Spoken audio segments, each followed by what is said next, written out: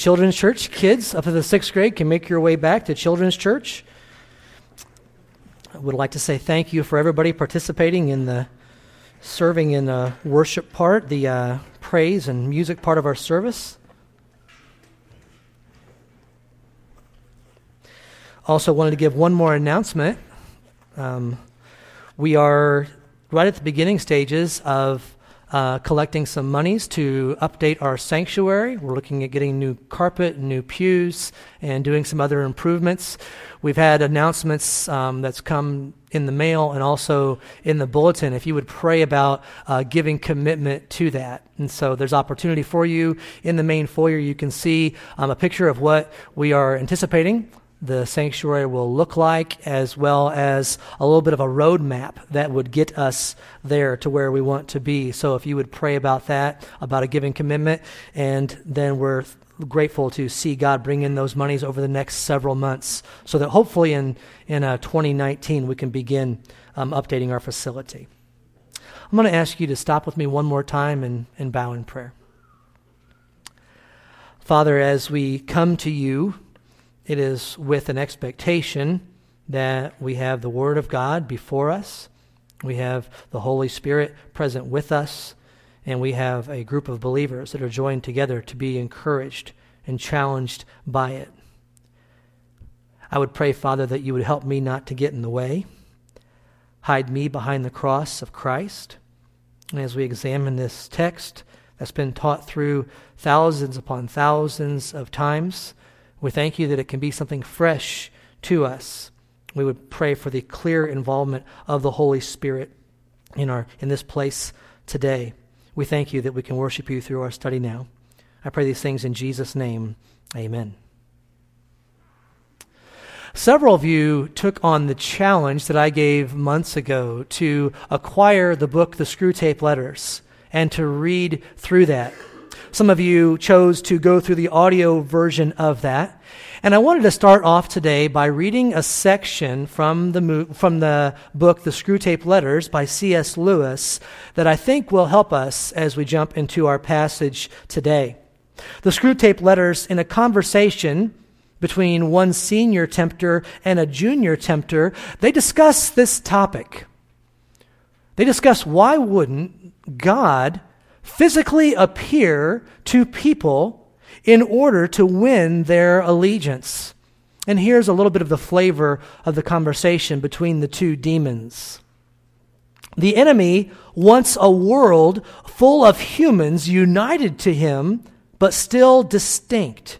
Surely you've wondered, as all demons have, why the enemy does not make use of his power to be sensibly present to human souls.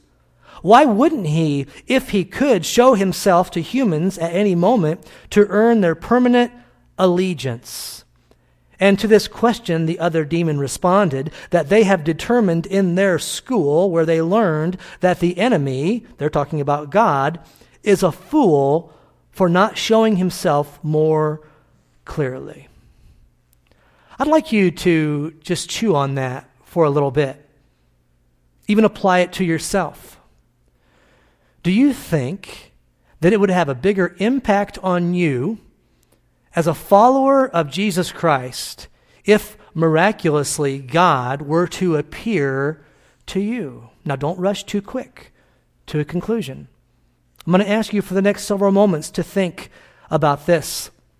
And I want to suggest to us that as we have opportunity to look into history, there have been times that the devil has attacked, and there are some common themes when the devil attacks. You see, Satan is a student of humans. He's a student of unbelievers. He's a student of brothers and sisters in Christ. And so as he has had opportunity to, what I believe is, memorize the Bible, and to observe these humans that are in this world, and it turns over about every 100 years, a whole new set of humans. I want to suggest to us today that the devil, who is wily, who is smart, who is our enemy that we should not take lightly, he has had good success in tempting us in some major ways. There are some common dangers that he knows, if I go down this route, I can have a good effect.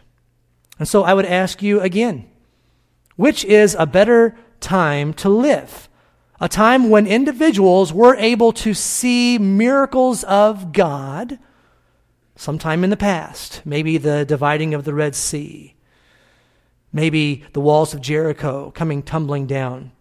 God clearly involved. Was that a better time to be a follower of God? Or is the time that we live in today a better time?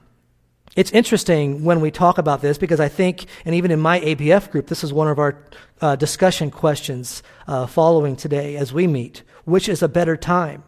We have the advantage of hindsight. And I want to go ahead and highlight 3 common dangers that the devil has picked up on, that he has used in the past in God's big picture, in God's plan. And I think also he uses them today. And as I list these 3 dangers, I want you to ask yourself, does the devil work that way in my heart today? Does the devil work in this way in our church assembly?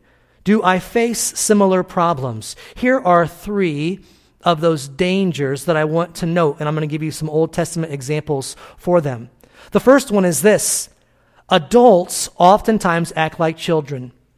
The devil has grabbed a hold of this, and he uses it as a major divider among God's people. Let me go right to this illustration here. In my own Bible study, I go through different sections of the Scripture, and in the Old Testament, I've been in the book of Exodus. I've gone through in the Exodus where God miraculously delivered his people from slavery. And when we think of the Exodus, there's a major event that follows that, and it's the time where Moses goes up on a mountain and God gives these rules for his children to live by. Have you ever wondered how that timing works? Why did God pick that specific time to give the 10 Commandments?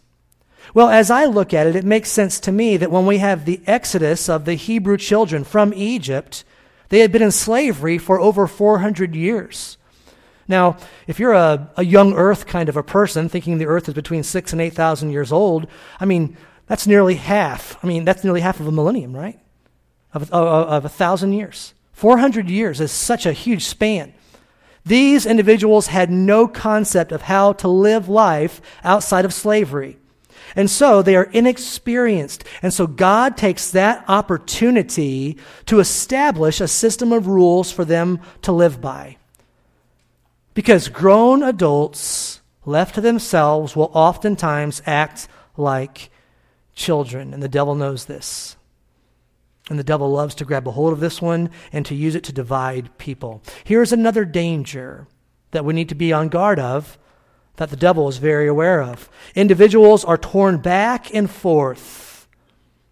Back and forth. Think of a ship in the ocean just being tossed back and forth. Individuals are torn back and forth between what God has clearly told us we should do and be, and between something different. Something that would pull very strong, something inside of us to go and do something different than what God wants.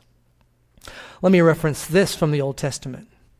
As we look at God's people, there is no doubt that the best leadership plan for God's people was a theocracy. God as the sole leader. And yet we find God's people, even though they were reminded of this, and they had a prophet that was put in place, they would see what the world had.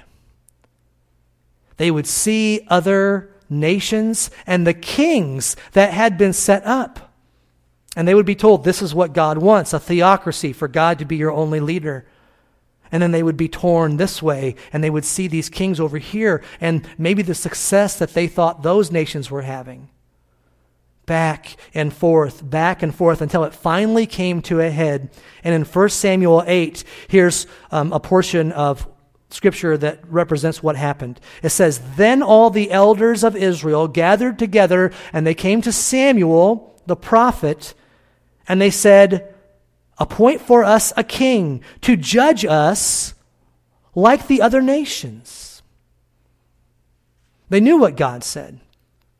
In fact, Samuel's response lets us know clearly the continued frustration, because the Bible says, "But the thing displeased Samuel." And we know, if you're a student of the Old Testament, what happened. There was a king that was established, King Saul. And despite the warnings from God's prophet, the individual was being torn back and forth, and they gave in to the way that was not God's way. And then let me give you one more danger, and this is all going to lead up to our time in Ephesians today. The last danger is this: we are susceptible to being tricked by cunning and deceitful men. I want to read for you a portion of Scripture from Joshua 9 that reflects this. And just for background, Joshua 9, this is after the Battle of Jericho. The walls came tumbling down, as the old song goes. And I want to read a portion of Scripture for you, and I'm reading from the Message. This is what it says. "The people of Gibeon heard what Joshua had done to Jericho and Ai, and they cooked up a ruse.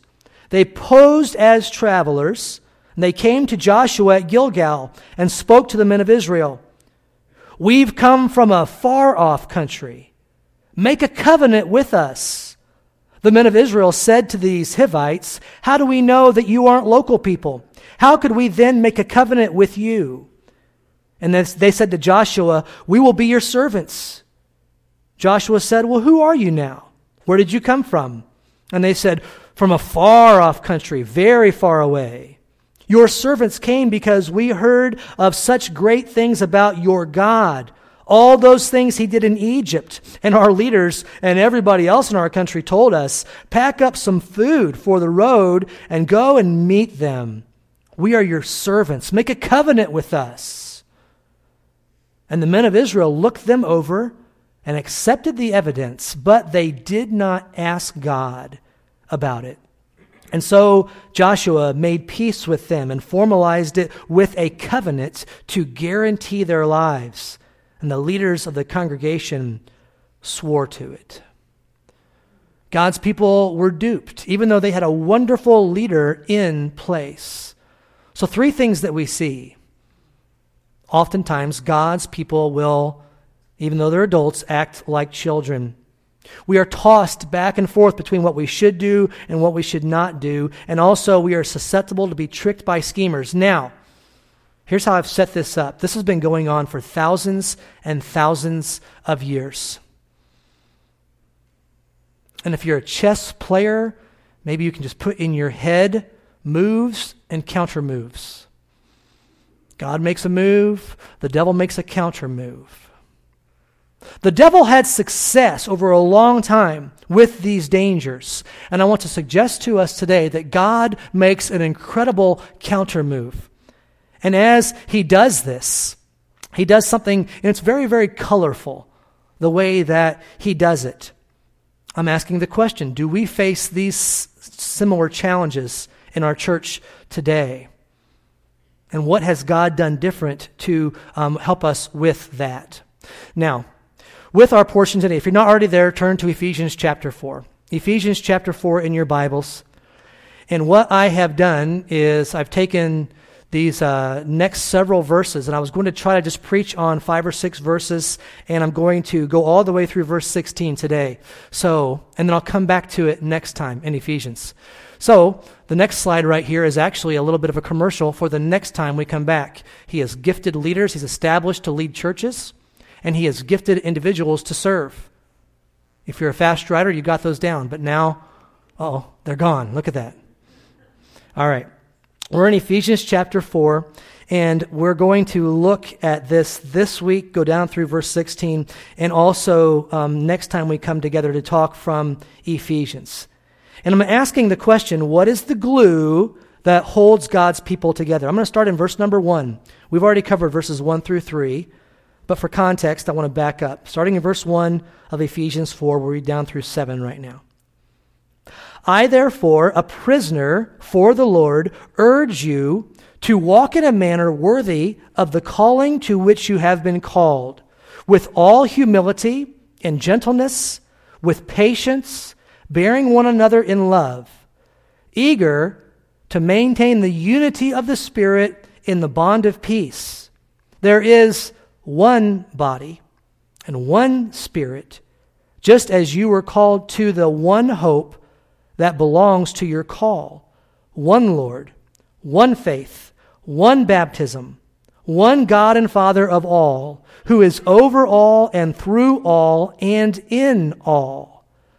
But grace was given to each one of us according to the measure of Christ's gift. So we find a listing here, and it's easy to find the theme. The theme is one, and this is going to be the glue that's going to work to hold God's people together and even to fend off the attacks of the devil. Let me go over these very quickly. One body. Each believer at the point of their conversion is joined to the body of Christ.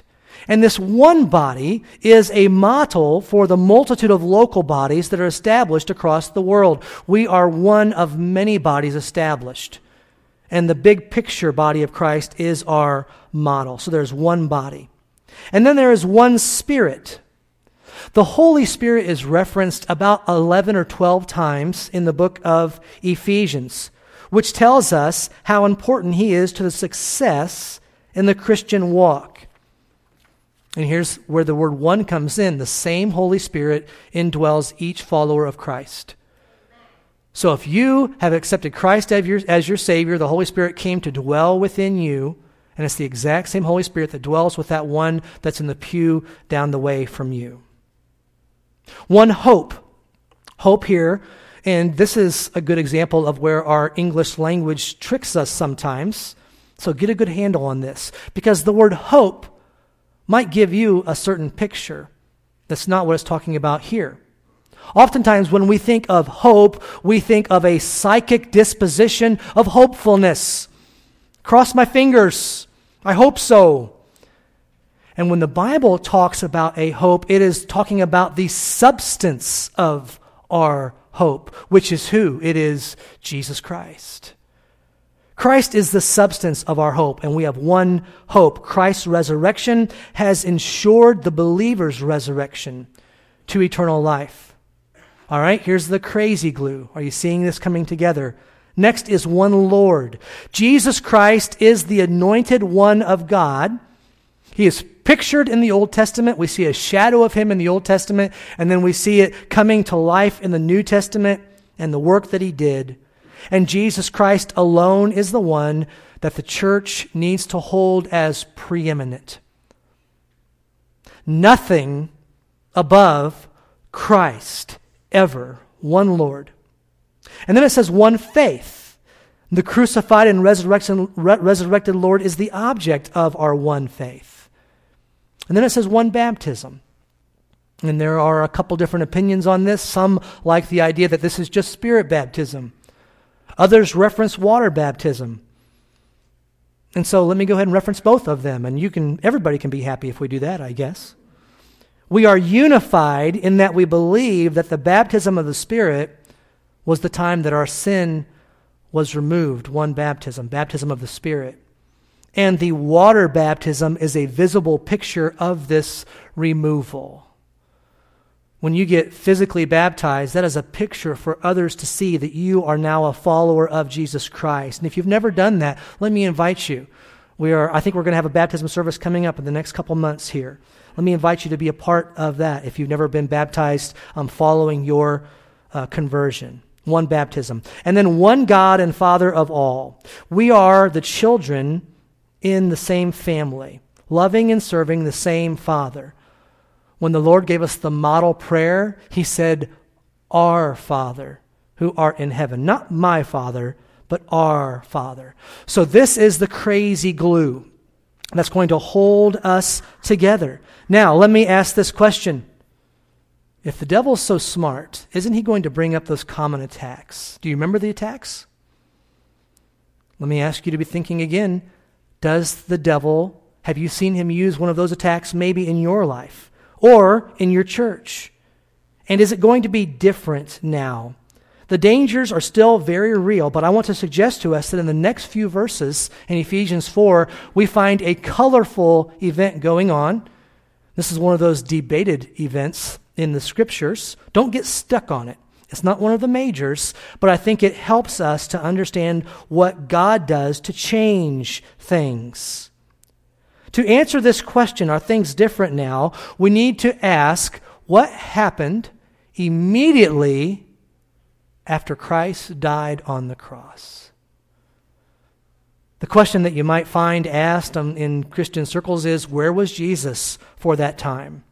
When he died until he rose again, where was Jesus? In the next few verses, we find a colorful description of where he was. Let's read verses 8 through 12 of Ephesians 4. So we just talked about the glue. And now it says, when he ascended on high, he led a host of captives and gave gifts to men.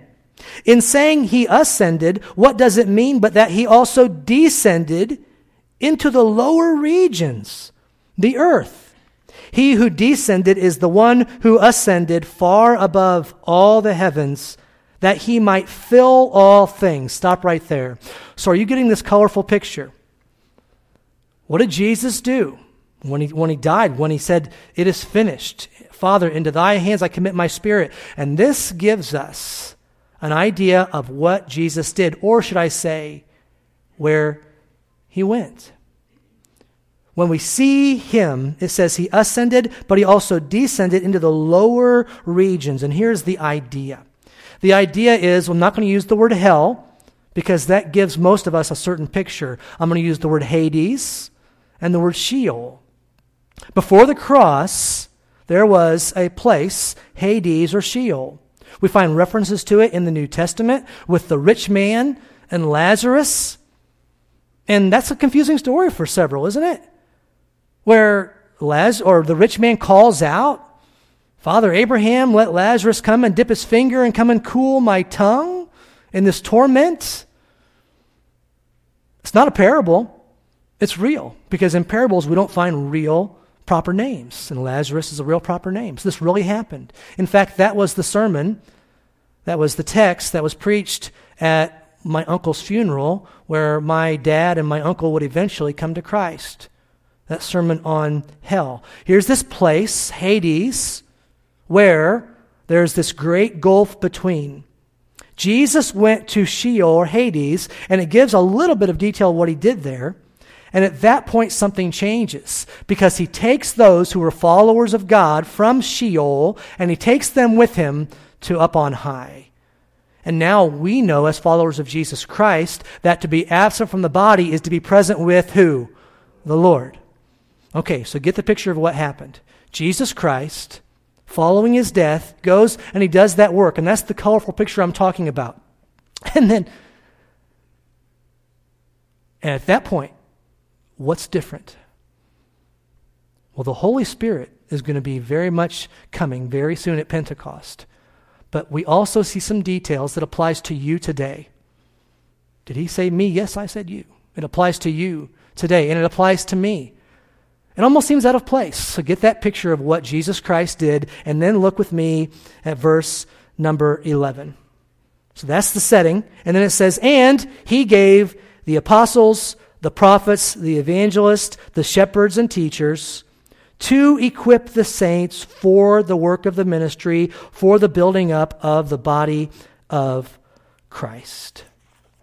We find here exactly what took place. We find that Jesus gave something very unique and something special. He gave the apostles, the prophets, evangelists, shepherds, and teachers. Church leadership. Individuals to establish churches. And for those of you who say, well, I'm not one of those, here's how it applies to you. I want you to skip down to verse number 15. 15 and 16 says this, look for yourself in here. Rather, speaking the truth in love, we are to grow up in every way into Him who is the head, into Christ, from whom the whole body, joined together and held together by every joint with which it is equipped, when each part is working properly, makes the body grow so that it builds itself up in love. Can you see yourself in that section? So what Jesus Christ does, He establishes the leaders in the churches, and He establishes the individuals who are going to make the churches run. The brothers and sisters in Christ who are there to do the work of the ministry. Do you see how important you are? The old line that gets said every once in a while, that 10% of the people in a church do 90% of the work. And that's not the case here at Calvary. Our stats are very, very different than that. It's a lot more positive than that.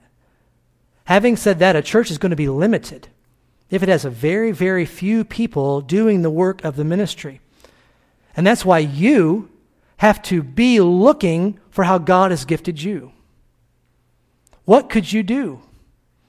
I'm going to spend a whole nother time talking about this because this is tricky, because you are not the same as you. And this one is not the same as this one here. You know what that causes sometimes? It causes friction. So you're going to have to go back to the previous message where we respond with humility and love and patience. And these all go together. But you see, the fact that we are different, we are gifted in a different way, that is what makes the church prosper. You are so important. The best line in my study for this message was this. It was another pastor, and he's a wonderful teacher, but he said something I've never heard before, and it rubbed me the wrong way when he said it. I mentioned it to one of our staff persons, and they said, yeah, that's not me. Here's what this one teacher said about these different gifts. He said, I have never been jealous of another person's gift in the church. When I heard that, I thought, you've never been jealous of somebody else's gift. I talked to one of our staffers, and they said, man, that's not me. I look at how that person is gifted and think, man, I wish I could do that. And yet there's great discernment in that statement. Because who gives the gifting? It's a gift of the Spirit. God the Spirit gives you your individual gift, the way you are supposed to serve others. Does God make mistakes?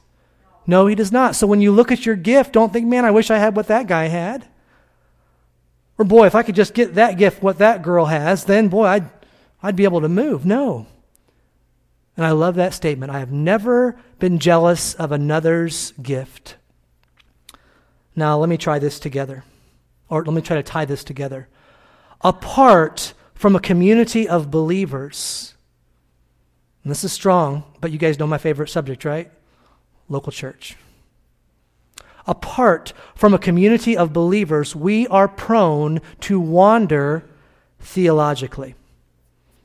Apart from those that have differing gifts, we are not going to have a good balance. We're not going to mature in a balanced way if we're not around others that have different gifts.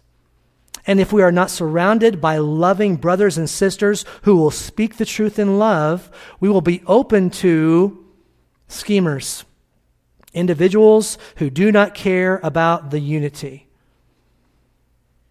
The devil still wants to use these dangers to trip us up. It's right there. Look at we'll read verses 12, starting in verse 12 through 14. Look what it says. To equip the saints for the work of the ministry, for the building up of the body of Christ, until we attain the unity, until we attain the unity of the faith and the knowledge of the Son of God, to mature manhood. That's a picture of a church. To the measure of the stature of the fullness of Christ. We are setting the bar high. Why? So that, verse 14, we may no longer be children, tossed to and fro by the waves and carried about by every wind of doctrine, by human cunning, by craftiness in deceitful schemes. You see moves and counter moves. Here's what God has done. He has established a gift within you to participate in a local church, to serve others that would stand against the devil. And God has established leaders within a congregation to do a work. That word equipped there, I'm going to close by talking about that word that we read, equipped. That word equipped is a very specific word. Let me go ahead and give you some takeaways if you're taking notes. I think I've got some here. Randy, I'll let you advance the slide. Oh, I got it. All right. Here's what you can do. Spare no effort, and that's even an understatement there. Spare no effort to maintain the God-given unity in the church. I could preach for another hour on this. Here's the idea in this passage. We do not have to work. Don't miss this. This was beautiful and fresh to me. We do not have to work to develop a unity with brothers and sisters in Christ. I'm not saying that wrong. Listen to it again. You do not have to work to develop a unity with brothers and sisters in Christ. We have to work to maintain the unity. You see, when you become saved, God puts a unity within you. And we just mess it up. And yeah, maybe you've got some experience with another Christian over here or a church leader over here, and that's part of your story. We have to work to not create a unity, but we are called to maintain it, and that's right there in Ephesians chapter 4. Every believer already has within them this unity, and we have to be eager to maintain it, fight for it, and know that the devil will attack it.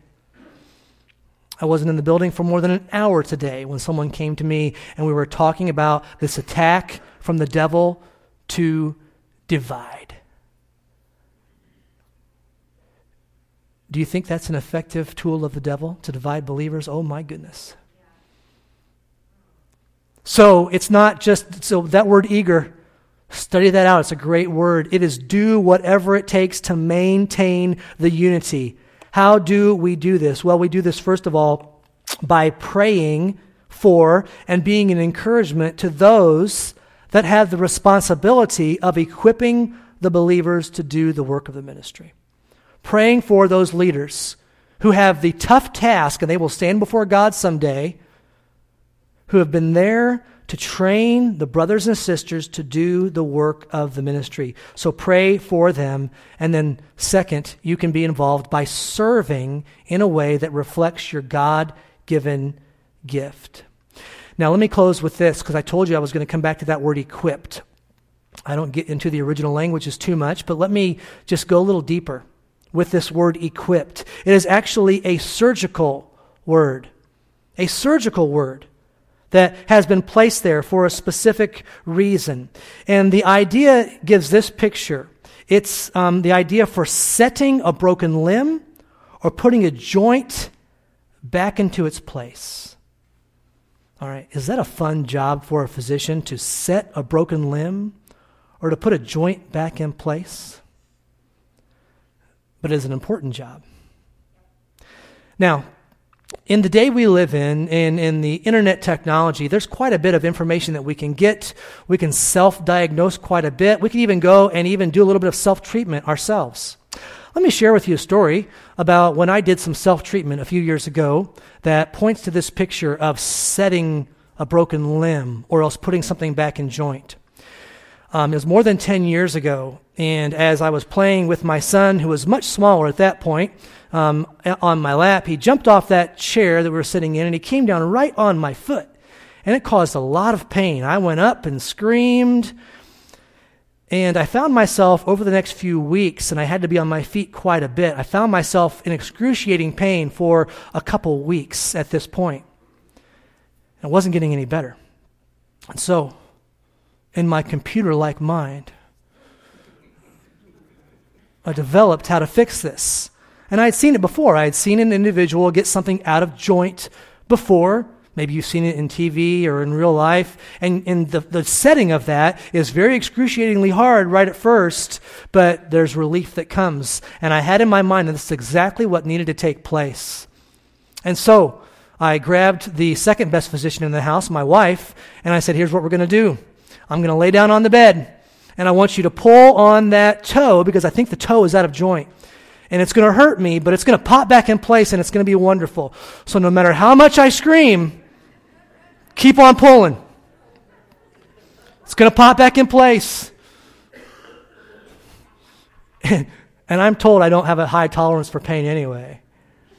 I'm grabbing hold of the blankets, and I'm gritting, and I'm just waiting for that relief to come. And Tina, and I think she was half crying and half smiling at the same time.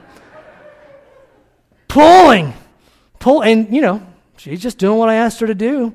Going to get that thing back in joint. It's a hard work. This is the picture of equipped.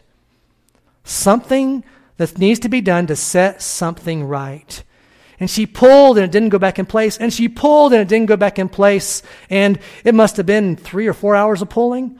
It was probably 3 or 4 minutes of pulling. It never popped back in place. I was on my feet quite a bit over the next month, and it was more than a few weeks later, and I went to the doctor finally. Hey guys, I finally went to the doctor.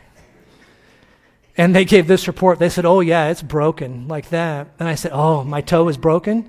And they said, oh, your foot is broken. And so I self-diagnosed, and I've got my loving, wonderful wife pulling on my broken foot.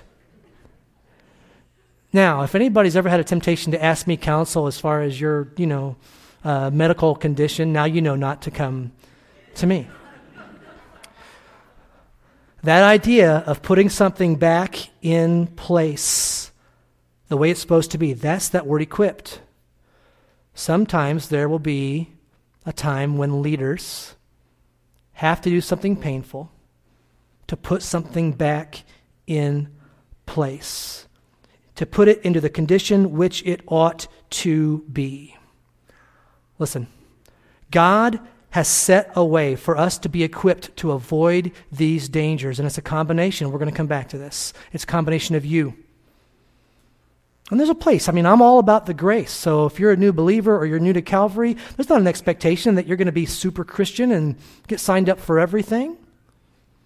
Having said that, the reason that we, don't miss this, the reason that we are able to say the gates of hell will not prevail against our local assembly is because we recognize the importance of you, your giftedness, and the giftedness of the leaders. And today, God has made every local fellowship with gifted leaders and gifted brothers and sisters, and this is why we can have confidence. You see, it's different. God gave us something for the church, and the Holy Spirit beautifully involved. Jesus Christ couldn't be in every place when he walked in this world. Jesus Christ said, when I go, something better is going to come. And if you follow Christ today, the Holy Spirit resides within you. And this is what is different. The leaders are different. The followers are different. And the beautiful picture of the church. What a mighty God we serve. Listen, I have an undaunting confidence in the local church. It will not go away. As long as I am alive or until Jesus Christ comes back, the church will be here. And these beautiful 16 verses give us what is at the heart of what is going to hold it together, but then we have to add to it these new things that God has given. And that's why you can walk out of here not puffed up because of the talents of this one or because of the money in the bank account or because of this ministry, but you can walk out of here with confidence because God has put this in place. And by his grace, he's going to use you to continue it. And you'll praise God for that. Let's pray. God, there is no doubt that every one of us falls short. We are ill-equipped to make this happen. The most gifted and talented and charismatic individual here cannot do it because we face an enemy. The devil knows what works. He knows what he can do, and I thank you for making the counter move of establishing the church and giving us the Holy Spirit, establishing individuals that don't just come and observe, but they take the towel and they kneel down and they serve. And leaders that will not say, what can I do to make others follow me? But they will say, how can I serve these saints? How beautiful is your plan. With heads bowed and eyes closed, no one looking around, I'm going to ask Ron to play through a stanza on the piano. As we oftentimes do, we give you a chance to pray. Maybe God's put something on your heart. You'd like to pray, maybe about how you can be involved or about how you can pray for this church.